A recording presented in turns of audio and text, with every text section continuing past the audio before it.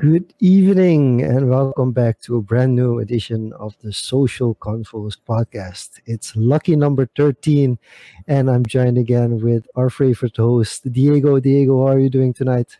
I'm doing good, well rested from the weekend. Well, rested kind of, but it was an enjoyable weekend. Good to hear. It's like the quality of your setup keeps going up Yeah, every you week. notice the light? Yes, I'm feeling like something. I have to do something with the green screen. I might have to redecorate the whole thing and put in lights and make it a little bit more that I can keep up with my co-host. But we have another great episode tonight. I've only heard of him. I've seen his name so many times. We've of course connected, but you know our guest a lot better. So without further ado, go ahead, introduce him. Sure. So our guest tonight is born, raised in Suriname until he moved to study abroad in the United States at the Phoenix State University. And we're talking about a serial entrepreneur, innovation investor, product engineer, and he's been really active, especially in the Caribbean.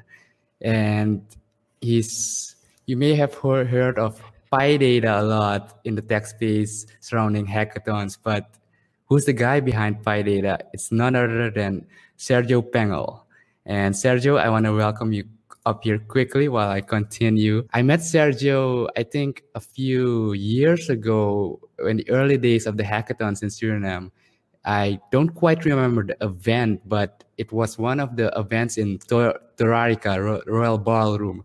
And we had a lot of international guests and a lot of Surinamese descent as well. So we had Sergio representing Data, the Caribbean. Miguel Rodriguez just came back with Apura Networks to Suriname. We had Ryan Kopinski talking about AR, VR stuff. So it was really an interesting event, and you just connect with these people and you see the cool stuff they're doing abroad, and Sergio was one of those prominent figures. So other than that, I don't remember much because it's just quite a few years ago. So if I missed anything, if you remember anything more clearly than me, Sergio, feel free to share. But without further ado, welcome to Social Convos. Hope you got your got hot beverage, and hope you're in for a fun time with us. Hey guys, thank you so much for welcoming me here. I don't have a hot beverage, but I have a camber beer. It's close enough to our Suriname roots, so I'm super excited to be here. Good, good. We love it. Hey, you're getting some shout outs in the comments already from Tefan, Fawaka, Sergio Pega, Melukuyu. So some love coming from the comment section already. And I have to ask, because Diego mentioned the buzzword, how do you feel about the introduction using the phrase serial entrepreneur? I've learned to adopt that over the past, I guess, few years mostly because I do find myself being in a few different adventures. I think most entrepreneurs naturally are serial entrepreneurs. They just don't want to say it or accept that term. But I think if you're an entrepreneur, if you're a true entrepreneur, you will have multiple streams of income. Thus, it means you may have to consider different avenues of ventures. So it's an okay term. Serial entrepreneur is just a term that kind of tells you're into many things. Exactly. And you got to own it, right? You can't just be an entrepreneur and then doing something else on the side. You got to be a serial entrepreneur. It means you got to. That's all you do. So you got to own it. To kick it off, Sergio, so we know you've been born in Suriname and you have Surinamese roots, but clearly from your accent, it's very American. So let's get into that a bit. How did you even get into the States and studying international business at Phoenix State University? Yeah, so I was born in Suriname. I know it's kind of funny hearing me speak Dutch, right? Because it doesn't come naturally to the ear. But yeah, I was born in Suriname, and I was born in Dr. Sophie Redmond. No, who's going to do it? The main ziekenhuis. Who's going to do it? Golly, I forgot it. Dr. Sophie Redmond Straat. Academisch ziekenhuis. Academisch ziekenhuis. Ik was geboren in academisch ziekenhuis. But I was raised in Zorg and Hope. My mom died when I was 6 years old. Cynthia Elia, God bless her soul. And my mom, after my mom passed, my brother and I, one brother went to my mom's side, and my other brother went, and I went to my dad's side. So I actually was raised by a beautiful Surinamese teacher called Wilma Kreisberg. So for those who Surinamese know, and she gave me the fundamentals of life. And I tell you, since I was with her since 6 years old until about 14, it wasn't a day she didn't prepare me for the real world of preparing for America, or learning how to cook, or washing clothes, or just even shopping. So all of the fundamentals are still embedded inside my blood. Okay. Just quickly, you don't have to worry about it. We have a lot of people joining in. We even have Raul, welcome to the show, joining in from Fort Lauderdale. We have a lot of Surinamese outside of Suriname. But this show is in English, so you don't have to apologize. You don't have to talk broko broko Dutch. So don't worry about it at all. We're doing this full English because we also have people joining in from Asia and from the Caribbean as well. So don't even worry about it. So, but okay. So, at what age did you actually go to the U.S.? Did you go there for studies? How did you end up studying there? Yeah, For actually, those of you who don't know you that well.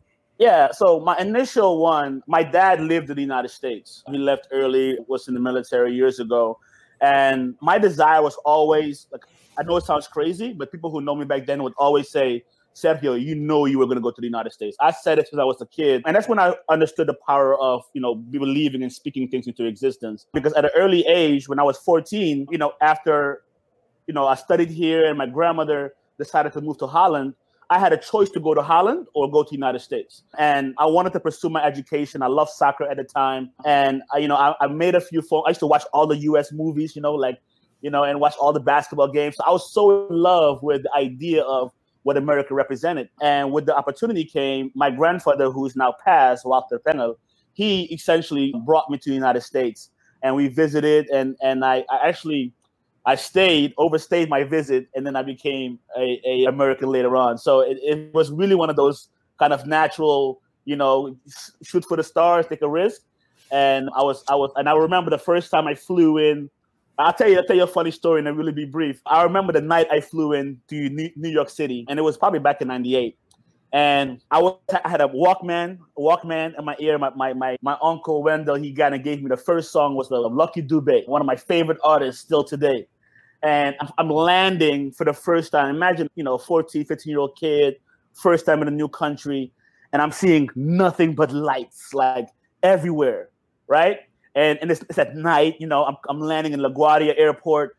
And I remember at that time, I told myself, I don't know what this place holds. I just saw it in the movies, but I'm going to make sure that I'll come back better than I'm coming in here. And that was like my first journey coming into the United States, only because of my parents, my grandparents wanted to provide me with a better opportunity. Yeah, I see that as I think, recurring theme as well, like parents and the environment you grow up in, that they make it possible for you to get access to it. And I guess lots of people don't know about opportunities till they're kind of, pushed into it. So I guess you yourself were kind of drawn into it, but how did you like grab the reins from yourself once you've been there? Can you talk about that experience and what hit you like stepping out of that airplane? I mean, I don't know if you guys are ready for this, but I'm gonna keep it raw as possible. This is the social convo channel, so I'm gonna try to keep it as real as possible because it's just casual, just a social conversation. Go ahead. You can give us all the details. Good. So, my dad at the time, was dealing with some serious drug issues. So my traveling and coming to New York was for me to expect to see my dad for the first time at 14, 15, and I have never really met the man, right? Growing up. So when I landed, he wasn't there, but my uncles was there, right? So we kind of went to Pennsylvania, and I lived in Pennsylvania for a year or two. And I'm gonna tell you guys, it's nothing like the movies, right? If you ever lived in Eastern Pennsylvania in the United States, I mean, it's below zero most of the time. There's snow everywhere, and it was like one of the most boring town in the world, right? It was my first experience of America. I'm dealing with diverse people, white people from different cultures, and they're looking at me, and the first thing they ask me, say, "Hey, man, where you from?" I said, I'm from Suriname. Oh, you from Africa? I'm like, no, man, I'm from Suriname. They're like, no, you from. And then I had to, because my accent was so strong, I couldn't speak English really well, right? And then familiarity was more for Africans. So I became the Africa of Pennsylvania early on. And then later on, just kind of developing myself in the 6th grade, played soccer. I had an uncle. Well, actually, my father at the time kind of came through rehab. And then I remember 2 years later, he invited me to come stay with him in New York. And I'm going to tell you guys, New York, as you guys may think of the Big Apple, it's a beautiful, beautiful place. But living in East Bronx, New York, in the hood, right? My experience in the Bronx was, I lived right by the Yankee Stadium. Anyone who knows 162nd and 42nd Street, it was one of the roughest parts of towns. I mean, you have Bloods, Cribs, homeless, drug. I mean, it was one of those places where you really had to find yourself in the realization that, oh, this is the part of the movie they show a little bit of while you're watching the TV, right? But I actually lived it, right? I actually have to, walk through needles and go upstairs to the apartment buildings, to the point where my dad relapsed again at the time.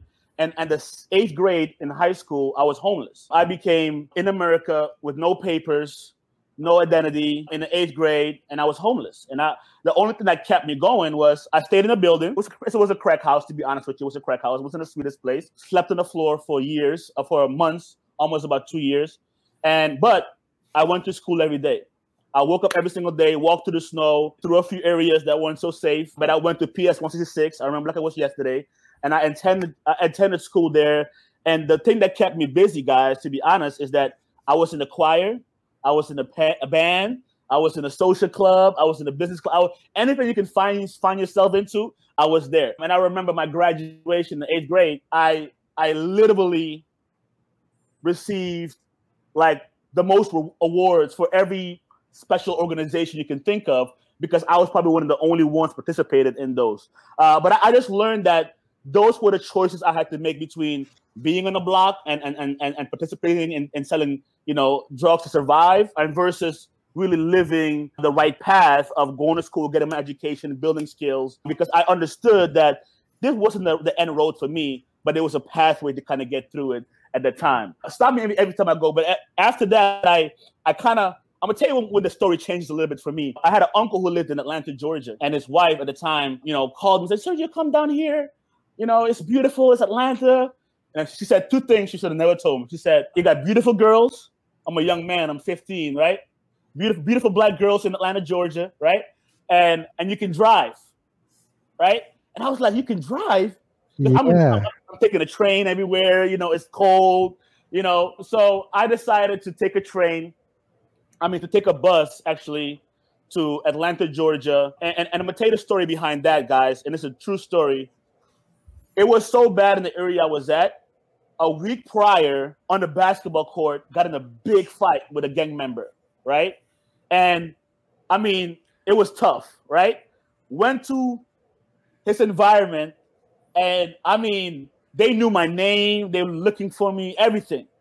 So when my aunt calls and said, come visit in Georgia, spring break, come visit in Georgia, I said, all right, I'll come visit, no problem, right? I had a lot of extra motivation to go, because I knew I had friends who lost their lives, right? It wasn't one of those kind of like, I'm going to beat you and fight in the street. These guys, they were ready, right? They were really the Latin Kings at the time, were serious things in New York City. I don't know, but for those who lived in New York, it's real deal down there back in the early, late 80s, right? It was real deal back then. And lo and behold, I came to Atlanta, Georgia, and I'm going to tell you my first love in America. My first, this is America, right? My uncle picked me up from the bus station, and we go to a gas station to get gas. And I tell you, we get gas, we get out the car, he gets out the car, he pumps his gas. He gets in the car and drives to the front to go pay for the gas. I said, wait a minute. You get to pump your gas first and then go pay for it? He's like, yeah, this is Atlanta. That's how we do it down here. I said, oh, I ain't going back. Forget that. I ain't going back. So I started, figuring out a way to stay here. And again, guys, this is full transparency. I have no green card. I have no papers. I have nothing at the time. I only have my Suriname passport, which is expired, right? I'm telling you, $1 and a dream will get you far, right? But I went to school, find a way to eat, everything. And with the first time I realized the schools that I went to in high school wanted to get my information. They asked me for my social security number. And I'm like, what is that? And they were like, well, you need this paper. And that's when the first time I started focusing on how can I sustain myself as a young man in the United States, because I don't have any parents. I've been homeless before. I don't want to come to a new state and fall again. So I started focusing on, okay, what worked for me was school was my pathway for sustainability as of now. Relationships were the ways for me to leverage myself in case I fall. And then work was the way for me to get capital so that nobody can ever tell me to get out your house. Right? That was one of my biggest things growing up, because I lived in so many different homes. It was easy for somebody to be like, hey, get out of my house. However, right? And it hurt me so bad. That's why I always wanted to buy real estate, buy land, because one of the things that I always wanted to say is, I own this, right? Nobody can tell me to get away from this. And those were my three motivations to get going. Let's move from there, because it's almost a Fresh Prince kind of story. You got into a fight on the basketball court and your auntie said, come here and live here. So it's great. We do have some questions, of course, about the extracurricular activities that you were talking about. Joining in from both channels, from LinkedIn and YouTube. And Raul, don't worry about it. We'll get into the topic. It's social confoes. The first half hour is always story time. So don't worry, we'll get into the topic in the second part of this conversation. And also a shout out from Yetro, who is also joining in from Facebook. So Sergio, what's up?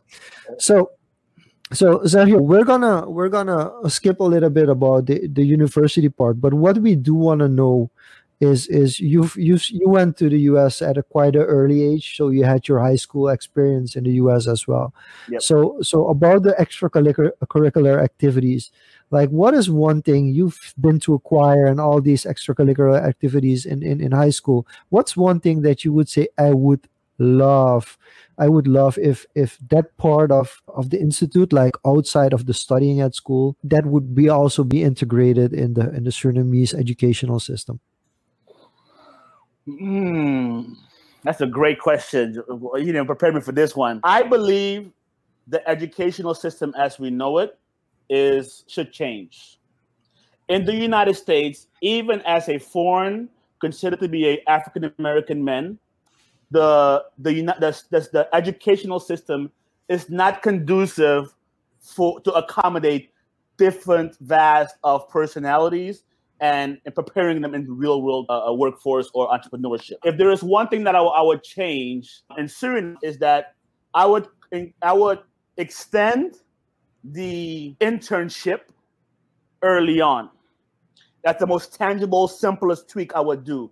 Meaning, every student that would start a university, in order to move to the next step, you have to acquire 1 year of internship in a particular focus that you're doing.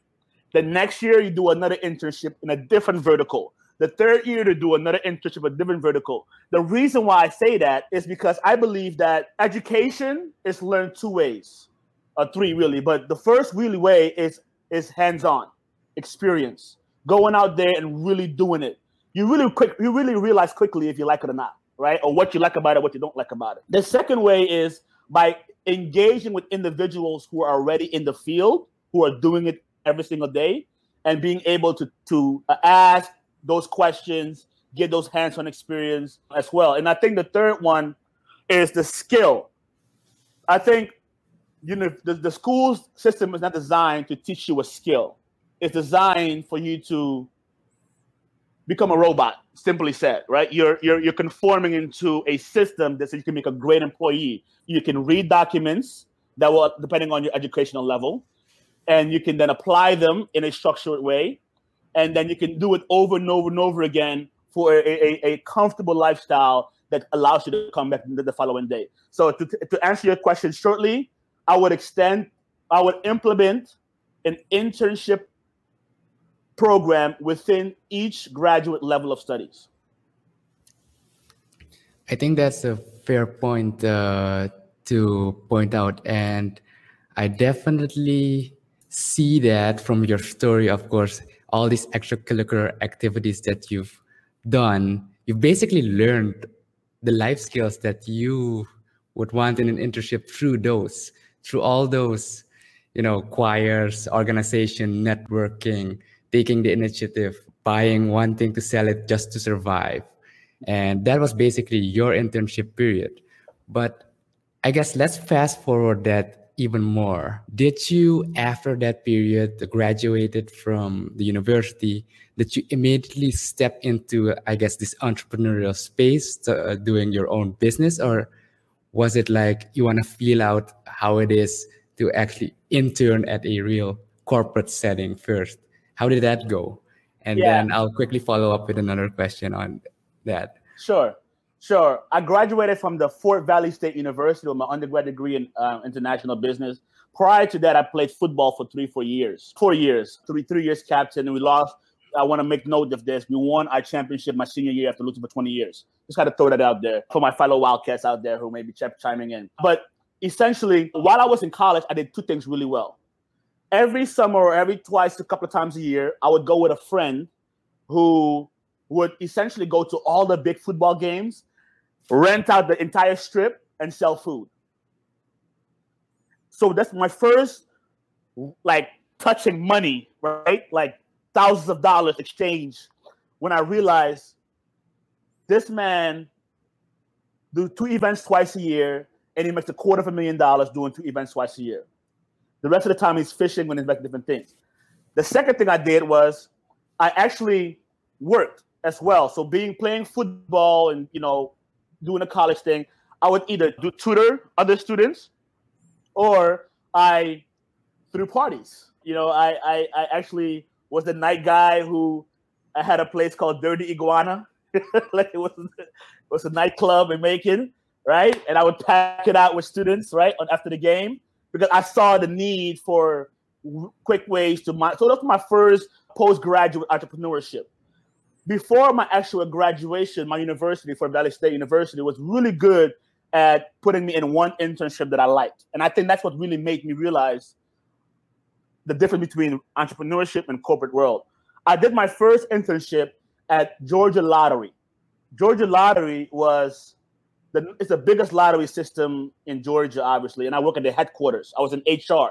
So I worked directly with the vice president, and I was the HR director for all of the incoming new hirees. And it was the first time I really learned, suit and tie and, working in a corporate setting. And I learned that hands-on experience of how to work a job, right? How to understand how corporate structures work, how HR system works, what protocols look like, how to operate in a certain settings, learning social behaviors, how to, quality control, all that good stuff that you learn in corporate America. I had a hands-on experience and kind of did that for a few months, actually, until they offered me a position that I, kindly declined because I wanted to pursue my education further because I knew that wasn't it for me. There was something about waking up every single morning, going to some job, and doing extremely well. Like people love what I do because I add value, but I'm dying inside because I'm too busy counting my ROI and I'm too busy counting my value. It was too much going on where I started looking at how can I, improve myself in different ways. So I started working for another company because, again, guys, coming out of there, I don't want to be homeless, right? I want to have sustainability in myself. I started working as a general manager for a finance company, a CLA in the United States. And prior to that, and maybe your follow-up question is seemingly here, but prior to that, I visited Suriname for the first time after years of, I got my green, I got my papers, everything. I was like, you know what? I'm going to go back home. And that was the first time I came back home because I could travel now, and was the first realization of the promise that I've made years ago. And I think that is when my entrepreneurship was born. Because when I came back, the first thing that I did was I started my first startup company, and that was called Derby Gram. I don't get a question, follow-up question, Diego, but I can Yeah, keep going. exactly. That's actually where I was going because I listened to your prior interview not too long ago, and the same thing you came here and that triggered it.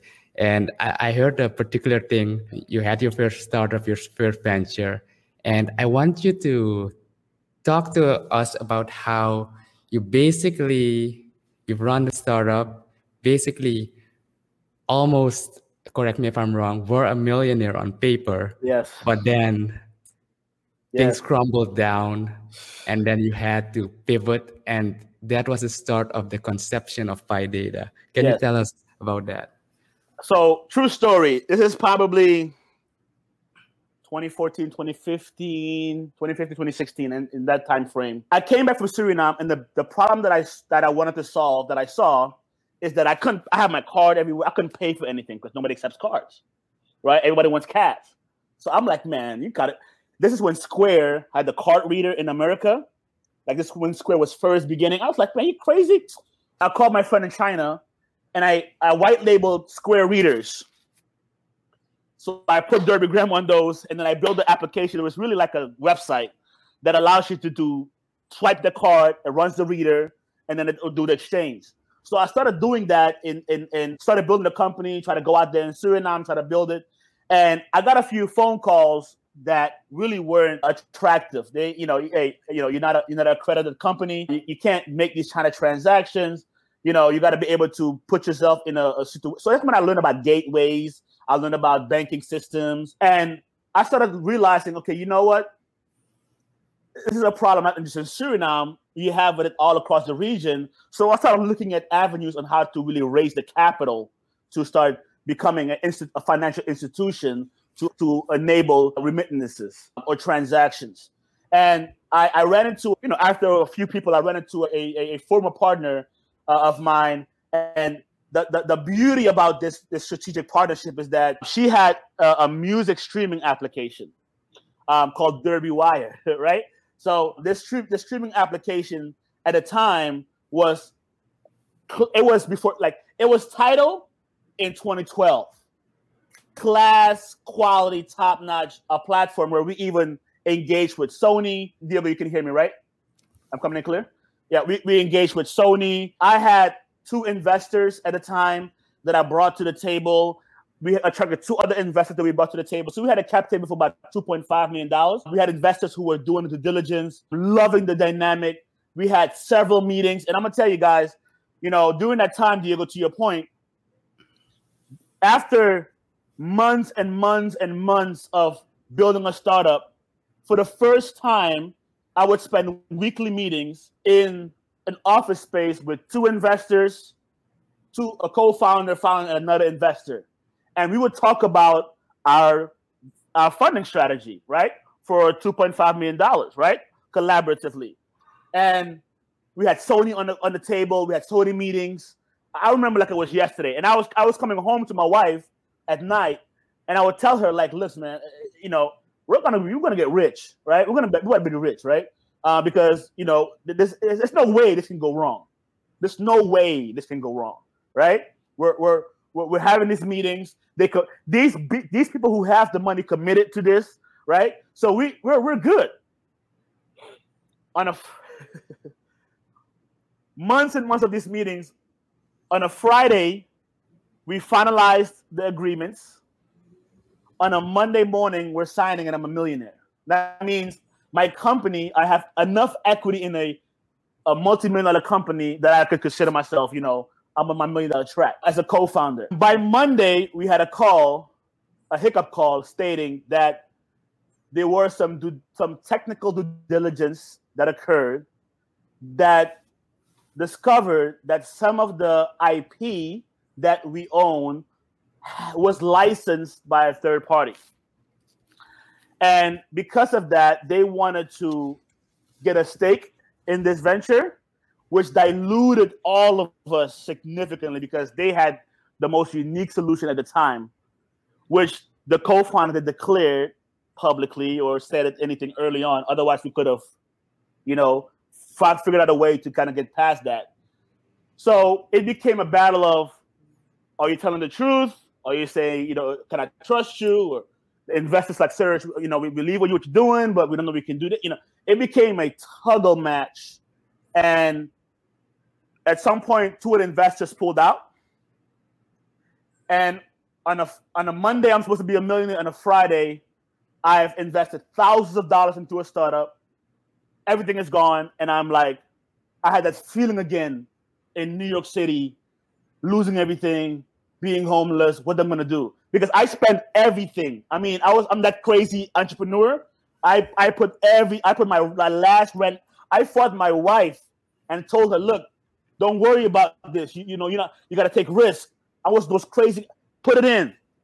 And I tell you, on Friday, I had to come back to her and say, honey, I'm sorry, but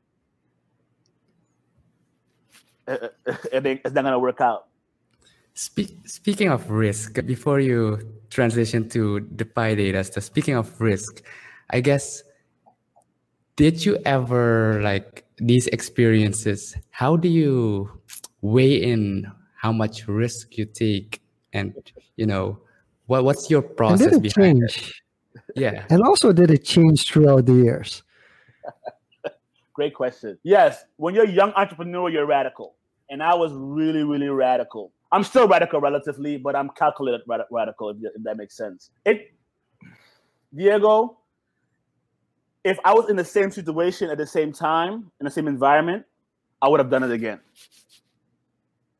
Not knowing the outcome, obviously, but because at the time, I was such a stickler for due diligence, I caught myself saying, you have investors who are senior guys who are like, yo, this is it, right? So there's no way you can tell me that we weren't on the right track. The problem that I had is that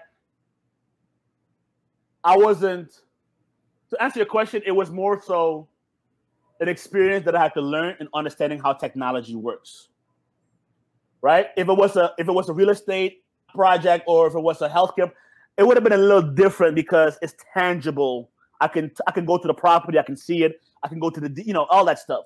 But because this is technology, if I give you an application right now and I don't show you the source code, behind the source code, we're leveraging an API that is owned by somebody else. It's hard for you to really know that API infrastructure and who owns it and all that other stuff, unless you're a technical investor and you can request those at the point of investment. Meaning they won't even have a conversation with you unless you are in a position to acquire them for them to open the doors for you, right? So it was the education of understanding how contracts work, the education of understanding how business infrastructure works, and more importantly, what is intellectual property and what does it look like from a technology standpoint? And that was my first, okay, now I understand what does it look like. I want to know, is this something we should be worried about when we talk about Surinamese entrepreneurship and tech entrepreneurship and intellectual property? Yes. My last time in Suriname, it was the event. Oh my gosh, I forgot the event's name, themed event, but it was sponsored by IDB. And at that time, they had the same conversation around intellectual property in Suriname. And the question that I have, and I tell people all the time, if I am a Surinamese entrepreneur and I have a brilliant idea and I build the idea, right? And I try to patent it with the Suriname Patent Office, and I forgot the proper name of the Suriname version of it. BEE, the Bureau for Intellectual Property. Yes. I, in America, can look at that idea and say, oh, okay. And I don't have to change anything. I can file it by showing that I have some level of workability with the U.S. Patent Office. So the Suriname Patent Office doesn't have it's not considered accredited tied to the United States Patent Office. There are some ways around it that I think they're working with right now, but that's strike number one in terms of a problem. That means entrepreneurs are going to have to register their IP outside of Suriname, which dilutes the economic value of Suriname itself. One big problem I'm trying to solve, by the way. So, secondly, I think if you don't register your IP and you build something phenomenal, then other companies in the region, and it's known to be, I'm gonna be a little raw here. People in Suriname always say, "Oh, I don't want to stay. They're gonna food my they'll food me spending." I think I'm gonna hold it right here because I don't want to. And I tell you that they die with those dreams, right? We all have friends in Suriname who are like, "Oh my gosh, boy, if I had some of your intellectual," but because they're like this, technically because the culture made them be like this, right? Because so and so got the idea stolen by so and so because they pitched it to them and it was now they announced. You know the stories, right? We don't have to go down that road, right? But because of that, it depletes and crushes the innovative ecosystem in Suriname and in the Caribbean, if you will, because we as an ecosystem are not able to rightfully own intellectual property that would be registered and developed in Suriname. Yeah, I think that's a good point that you brought forward because that's always a very touchy area, and especially with music, with ideas, with inventions. If you don't register it outside, because you're basically it applies to the jurisdiction you operate in. Yeah. And the way I see it at this scale, I think the Caribbean as a whole is very fragmented in that sense. Exactly. So it makes it harder for each individual in each individual country to be able to compete in a world stage. Exactly. And that's the problem, not only in Suriname, but most other Caribbean countries have the same issue.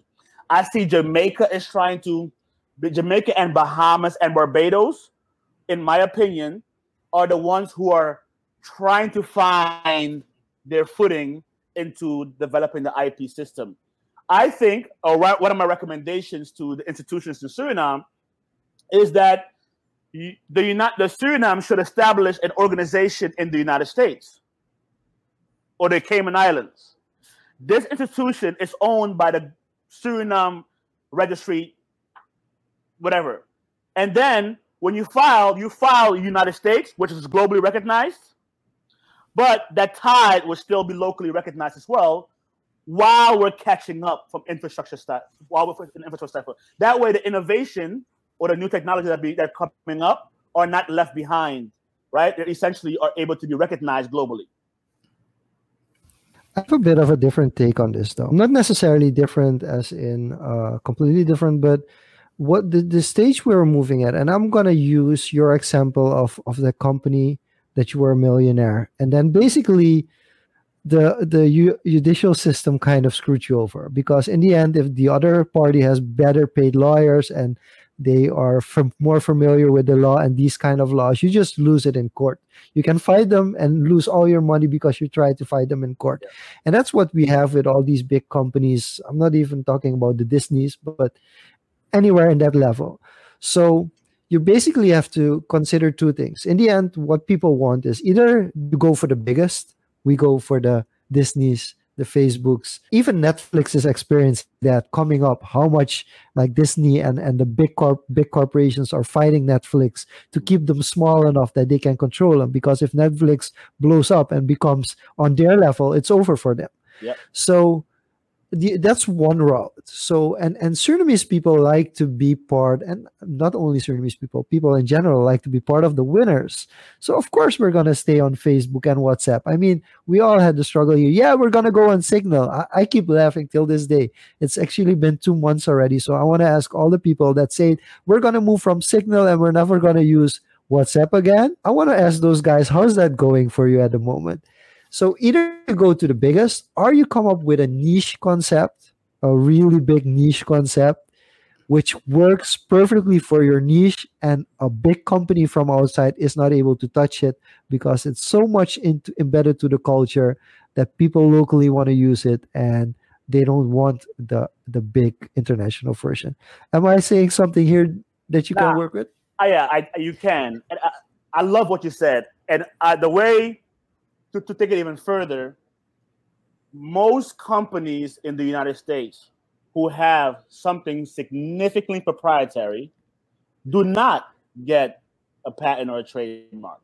The reason why is because you have to declare the underlining of what you have in order to register it. Once you declare it and it's public information, then the other parties know what's under the hood.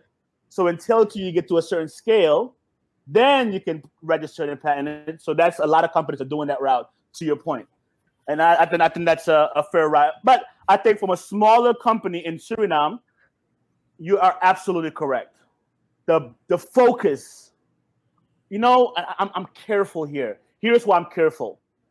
If we found, because we're 90%, 98% tropical, right, in Suriname.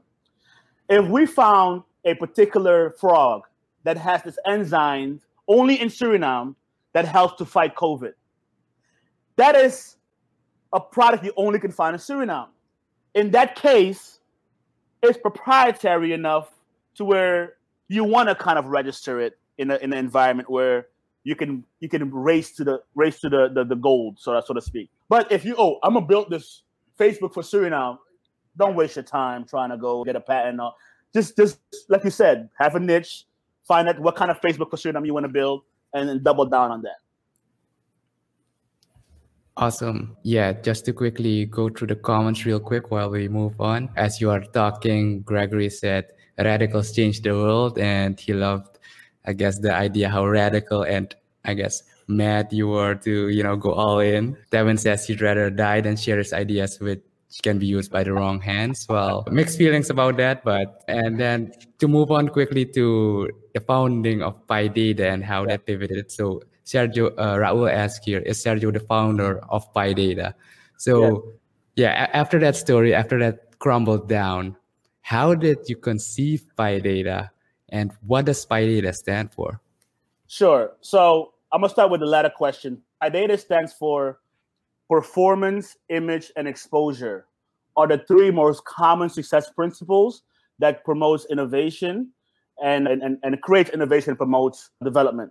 So how we started in Piedata, and we believe that data is the number one commodity in the world. So that's why we really value data. And I'll have another session on the performance of your work, right? How hard you work only accounts for 10% of success. The image of how you perceived, who you know, how people know you from a culture, your ethics, your brand is 30% of the value. And exposure, who you know, who knows you, is 60% of the value. So I look at everything from a pie glass because I like to understand what really matters from a successful principle. But how we started, after I spent all my money on this $1 million startup, I had my rent money left. And it was I remember it was $1,200 at the time. And I didn't know how to make it up to my wife. A week prior to this announcement, remember Friday, we're signing. I reached out to my godmother, who happened to be the Secretary General at the time for Canto, to say, hey, I want to come back to Caribbean to help really present this new payment system. Give me a spot to speak on stage. I'll pay whatever. So she said, oh yeah, come on. So on Monday or Thursday, she calls me and says, Sergio, are you still coming? I got you on Tuesday to present. I'm sitting here like, I just lost $1 million deal. I'm what I'm gonna talk about? Like, it's done. Then I thought about it. I said, when one door closes, this is when failure in my past was always followed by success, only because I couldn't stay there. So I always remembered, heck, hey, I can't go lower than this. I'm gonna lose my place. I had my daughter wasn't even born there at the time yet, so I had no kids. I said, my wife and I are gonna figure it out. If she's with me, she's gonna ride or die, right? I'm that radical, right? You married me, right? You told you we're in for the long haul here. So I said, I didn't even tell her what happened, but what I did was I bought 2 tickets to the Bahamas. with my last money.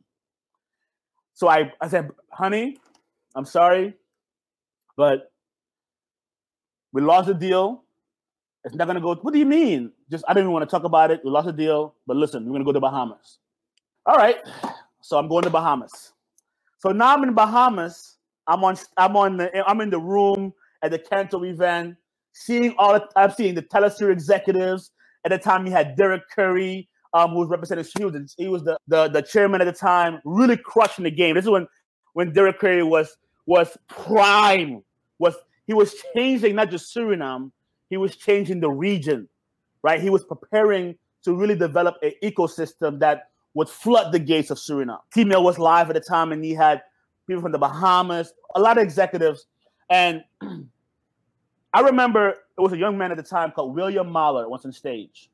He was the only young guy there, right? So you're at a resort, nice place, all the executives, and there are really only any kids unless the executives brought their child to the event, right? But this is a guy with a suit. He's presenting on stage, young cat. So I'm in the crowd. I have nothing to present because my old company just died. I can't go on stage and lie to these people. So I said, you know what? I went on stage. I said, you know what? My last startup, we had some challenges. Here's the story. But the problem that I see in this room is that me and William are the only young people here. And you guys are making decisions that affect us, and we have no say in the room. What if we can get more young people involved in making decisions that allows us to be more proactive and be inclusive, because we're keen to technology. First, I'm gonna tell you, Derek wasn't my fan at first. He wasn't. It was William, not William. Oh my gosh, my brain, out of Bahamas, is gonna come to me. Oh my gosh, William.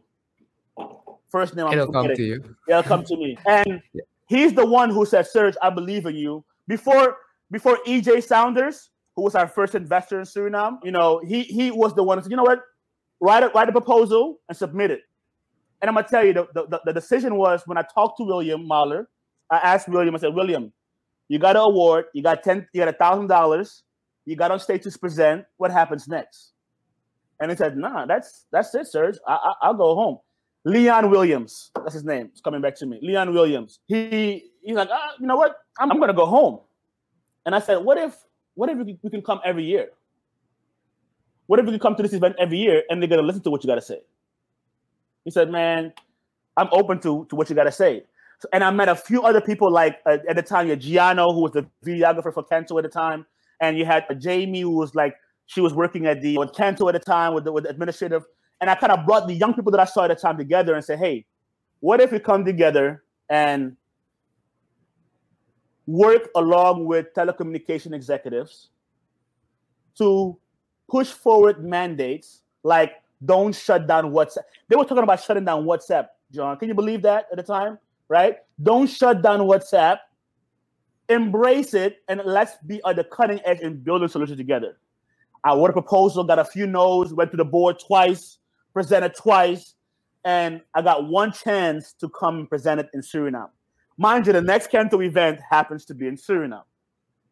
So that's the first time we came to Suriname, brought some of the top executives from all around the world. At that time, I really talked to the whole T-Mail team, saw what they were doing down here. So we wanted to kind of bring in a support ecosystem from a diaspora to help educate, inspire, educate, and sustain Caribbean innovation. That was Piedata, how it's born. I want to actually quickly follow up on that. After you, I guess, proposed it, brought it here, presented it in Canto here. Yeah. What was generally the reception, and what's the current state on how that's going? Great. So at that time, it was literally. Say it. Right? What are these young guys here? What are they going to talk about? We had a few executives that were like, "Oh man, this is awesome. We need more young people involved in decision." And we had a few old dogs who were like, you can put it on the political spectrum or you could not, but it had both sides, right? And at the event, there were three things that I saw in the behavior of the people. One, they didn't realize how much we knew because we had speakers like Ryan Kapinski, Miguel Rodriguez, right? We had really strong like guys who come on there presented. Gianna was crushing it on stage, right? So we had really strong individuals who were from the region who came back who were saying, hey, no, we can do this, right? We invited some executives as well to come speak.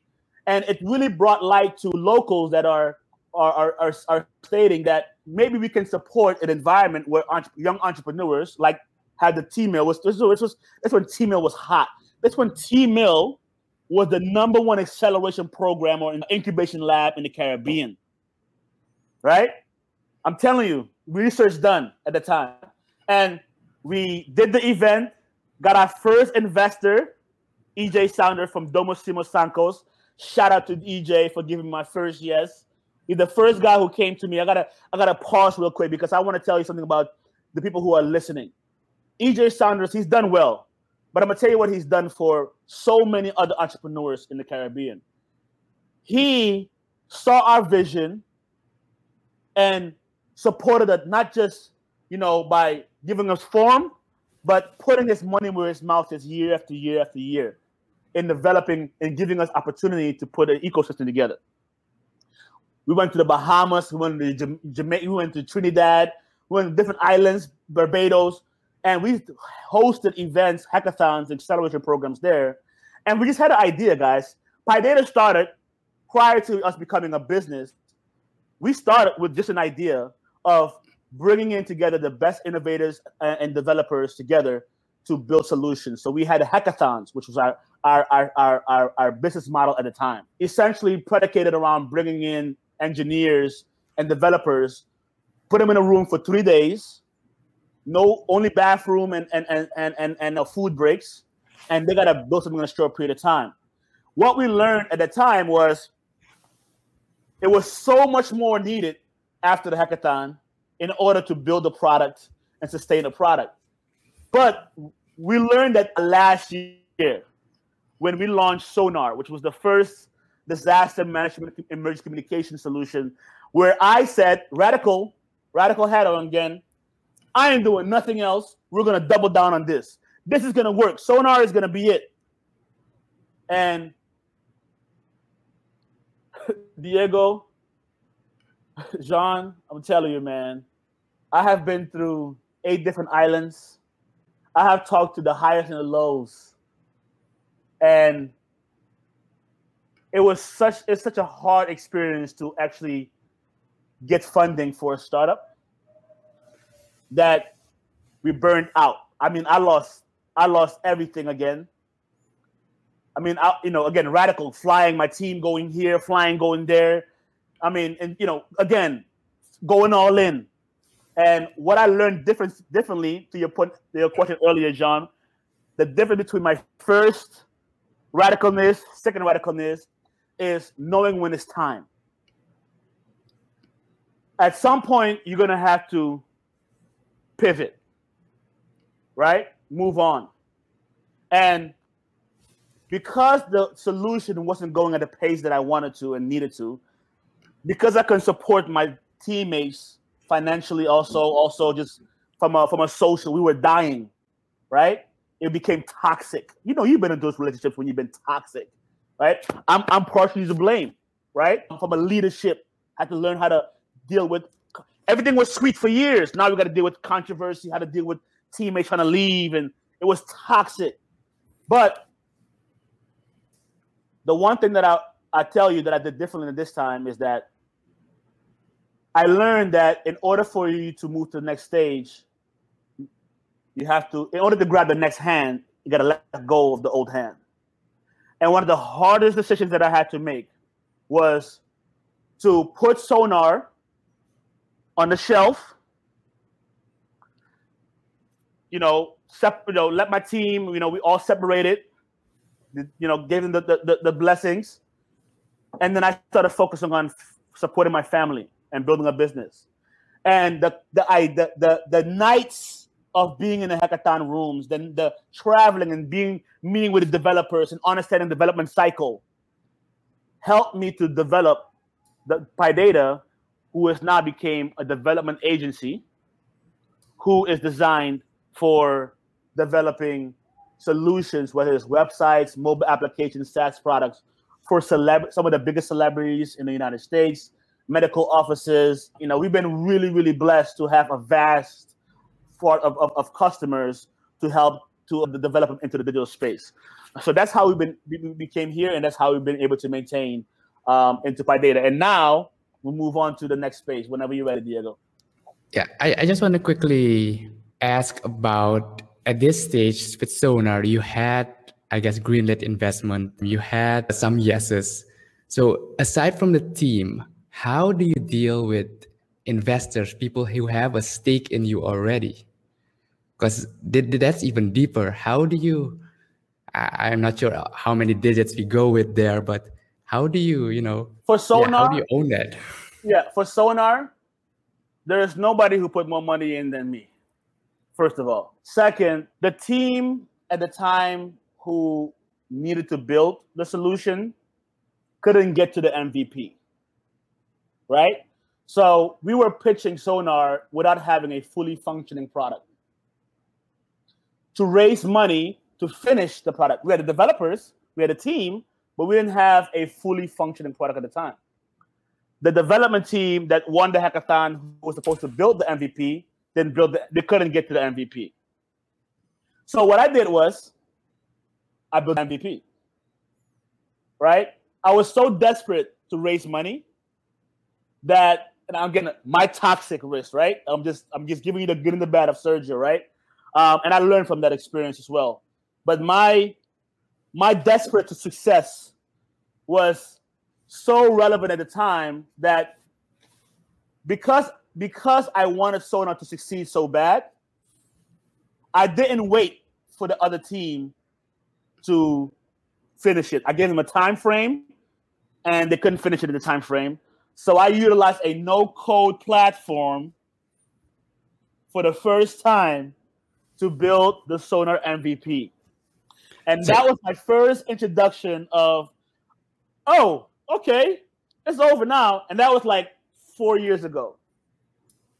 So yeah, you actually took it out of my mouth. It's exactly where I wanted to go with the no code. Because here's the thing, I've been part of hackathons, and usually you build stuff, you got all these technical people, you got these engineers building code, complicated stuff. And in the end, what's being pitched is some fancy mock-up. This is how it's supposed to work. It's the idea. That's how most of the hackathons were won. I've been part from support teams. I've been part of hackathons. And that's how you just get over the finish line. You're right. So what I want to ask now, MVP for the people listening is minimum viable product. And this is what you got to have to, test it out, find product market fit. Correct. So you, Sergio, as a, I guess, not that technical person, you're the idea guy, you're running the business. How, first of all, can you define what no code is for the people who have never heard about it? And how were you able to get to that MVP stage at that fast pace? When you have a family to support, you become very resourceful. As a young man, my first child, knowing what I put my family through in the past, I had to figure out a way to make money. What I also experienced is that I had developers who knew how to build things, but they need money to build it. So I was stuck because I knew I knew how to build it, but I couldn't code. I couldn't write Java or Python or, a Ruby, right? I couldn't write. I didn't go to school for that. I got my undergrad in business, right? So I started developing no-code solution for a couple of small friends of mine, making $500 to $1,000 per application, utilizing a platform like Business Apps to build my application. And I essentially developed it early on, went to Shout'em, built other applications on Shout'em. And I started developing these solutions that will cost enterprise level $5,000, $10,000 to build from scratch at the bare minimum. I was able to sell it for $1,000 cheaper, but essentially manage it better, provide more service, support the founder or the company better. It had all of the bells and whistles you would need. I just didn't have to pay a bunch of money and a bunch of developers and time to do it. So no code is essentially a I'm trying to explain it to you for non-technical and technical people in simplest way. It is an environment that uses GUIs, right? We call it GUIs that essentially are visual elements that are programmed already for you. So, for example, when you're writing code, you run lines of code, you're going to have to give the computer instructions to start something, to finish something in this particular format, whether it's front end or back end. These GUIs are already written for you. In fact, most developers who develop now, real coders, use this already, but they just use the actual code script to put it into their code. They don't. Most developers right now, you ask any developer who really programs right now, I can't find out one programmer who wrote every single line of code. I can't find that one. You know why?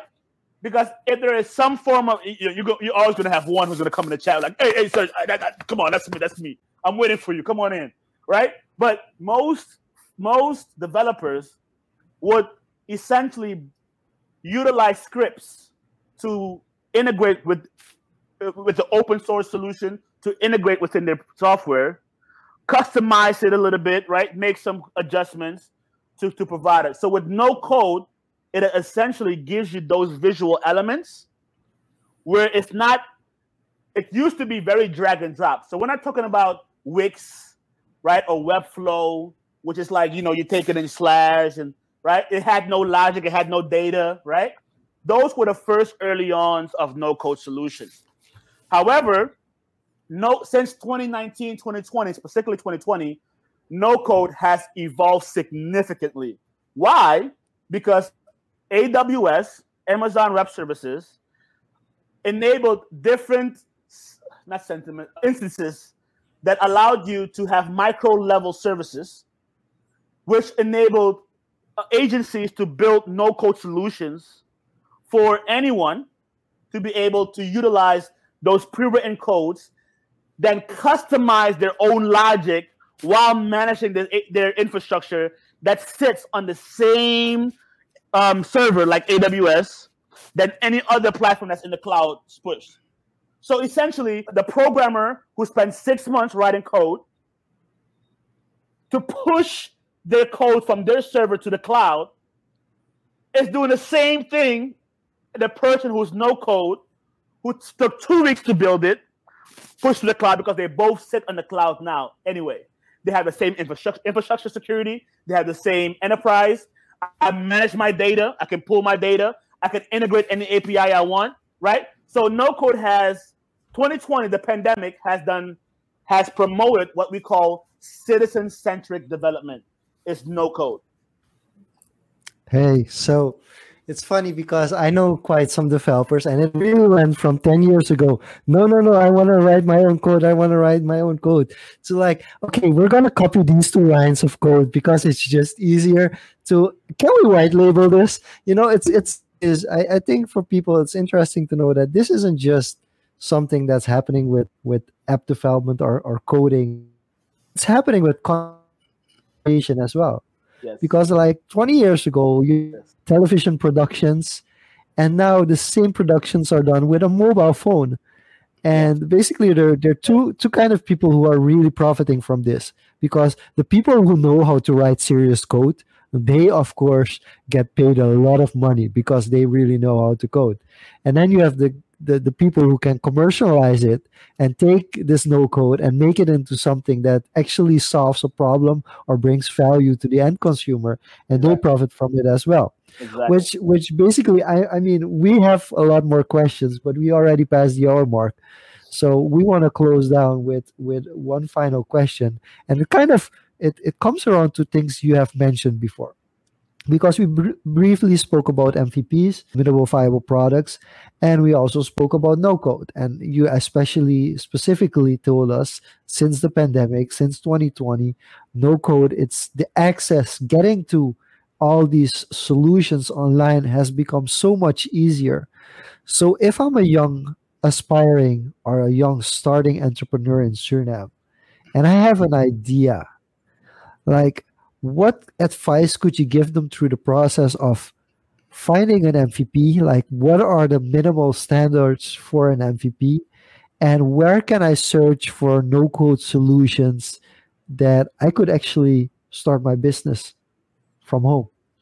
Great question. So if you're watching this video, listening to this podcast, I want to invite you to come to nocodecaribbean.com. Nocodecaribbean.com is an online academy that allows you to register and do exactly that. You'll be able to, one, learn tools and resources on how to build it. Two, you'll be able, yes, thank you. You'll be able to join a cohort. We're launching a cohort in Suriname here very shortly. We've been working and speaking to a lot of institutions in Suriname as well. So if you're in Suriname, we work closely with Rajiv, who is one of our Suriname ambassadors down there. So we're really excited about having him kind of spearhead the no code in Suriname. We're actually launching Trinidad in the last week. We're kind of doing our first cohort in Guyana as well. So I want to invite you to to join our community, because you're going to be able to. I know people who are in our group chat this morning alone who are going crazy because they're like, yo, I've been looking for this, and you finally kind of like this. We have a sharing culture. We want to give you as much information. So if you're a young person and you went to the website, you signed up, there are 3 platforms that I like to give away. My favorites, why I use them a lot. Again, I gotta warn you, they are not just drag and drop. They're not the Wix builder or the Squarespace. Don't think of it like that. I have an AWS API. I'm built. I've managed a lot of interesting things with these no-code solutions. So just please, the misconception, have an open mind. The first one is Figma. Figma. Figma. Figma.com.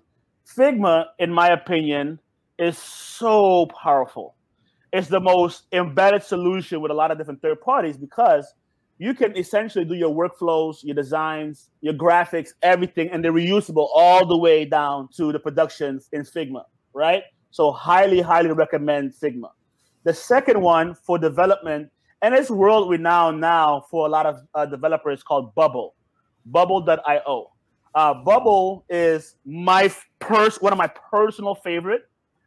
Why? And I recommend it to any young no-code or non-technical founder. Is because, one, it's free. It's free entry. You can build a website tonight on Bubble for free. It have the Bubble icons on it, but you got a website for free, right? Doesn't matter, right? And I'm not talking about just informational website. No, you can have an entire structure. They have a nonprofit package too. Hint, hint. Second, it is the most integrated no-code solution right now, because I can basically integrate I can do from Google APIs to voice recognitions.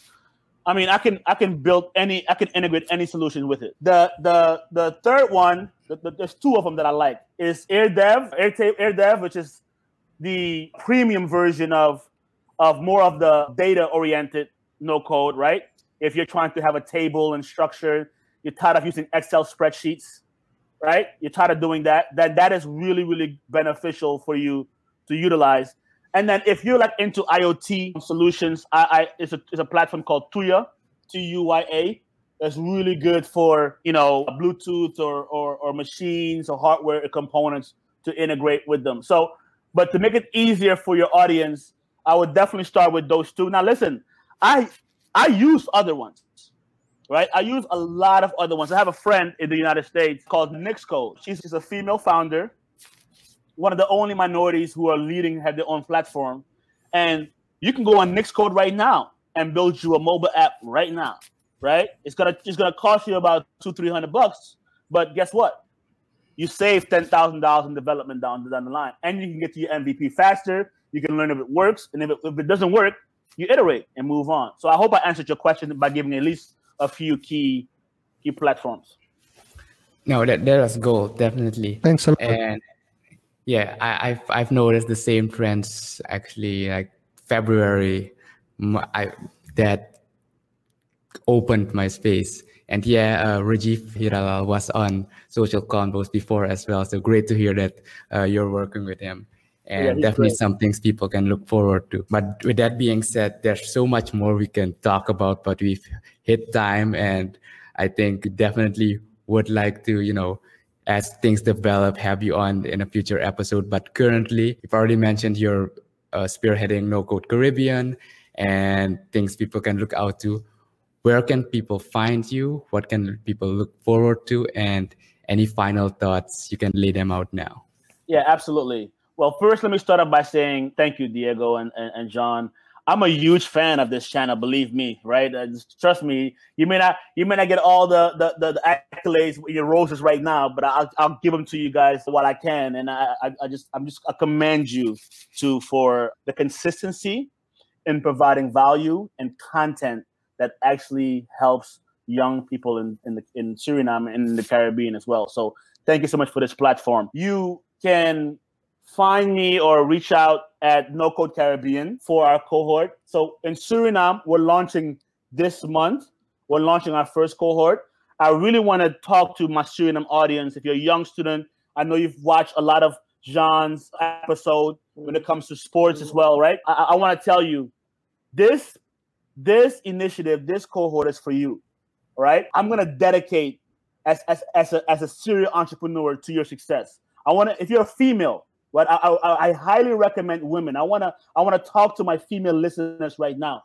If you're a young woman between the ages of 18 and older, and you're looking of trying to learn a new skill so that you can make money right now, I invite you to go to No Code Suriname, sign up, register for our first cohort, because what we're going to do is we're going to allow you to learn in 8 weeks. You're going to learn how to utilize tools, what tools are out there, and then being able to program it. So at the end of the 8 weeks, you would know how to build the website. You would know how to build the application, and you won't have to learn how to know code, right? So I highly want to recommend you to come there. If you want to connect me on LinkedIn, the LinkedIn address is Sergio Pengel at LinkedIn. And I am super, super excited to come post-pandemic back into the region with this no-code movement. We're excited in Trinidad and other islands. We're really launching in those different parts of the region. But met de Wastranamang. Altijd anders in de andere staat om dingen te doen en andere mensen te helpen. Maar voor de eerste ben ik echt serieus bezig om in Suriname te helpen. So als jij in Suriname bent en je wil iets vinden om jezelf beter te maken, alsjeblieft om jou te helpen. Ga naar No Code Caribbean, sign up, and let's build the future together. The goal is to educate 100 female in Suriname by the end of this year. That's my strong, bold goal. And I know by doing that, Suriname as a whole will move up in the ecosystem as a technology leader as it should be. Thank you for that bold call out. And we're here to help keep it accountable. Yes. Just also the comments, Marvin says top boats up. But also I want to point out, because we'll give a shout out to one of our female listeners, Tanya, who says she's a no-coder as well. So shout out to Tanya for also dropping in and being one of the females who dropped the comment on today's episode. So that's awesome. That's awesome, Sergio, and appreciate you being on. We'll drop all the links. We'll follow up after this to get all the links, put the links in the description for all the listeners. Guys, so this episode, if you've missed it, if you got friends who've missed it, definitely people interested in no code, in technological developments, this episode will be released on Saturday on all streaming platforms as weekly. So share it to them, comment. This helps us, reach more people. The more people we can impact, the better. But take your step. And with that being said, thank you, Sergio, for tuning in And definitely, with that being said, Sean Luke, roll us out, and we'll see you in the next one. Yeah. So quickly, just like Diego said, the episodes will be out. Feel free to rewatch the episode. Gregory said I won't be able to join, so I'm watching the following follow up episode. Same goes actually for Raul. Sorry, I'm pulling out the wrong comment for Raul saying like I have to go, but he will listen to the recordings afterwards. So that's an awesome initiative, and that's what Tanya says. And I Tanya, think come. we can definitely close it off. Yes. Tanya, you're Yes, go invited. ahead, Sergio. No, I was gonna say shout out to Tanya because I love my female founders. So Tanya, you're definitely welcome. We got some good stuff for you, so we'll connect offline. Awesome. Hey, Diego already said it. We'll be back next Tuesday at 9 o'clock. Many thanks to Sergio. Thank you. And as always, this was Social Confoes. See you next Tuesday at 9. Bye bye. Thanks, guys.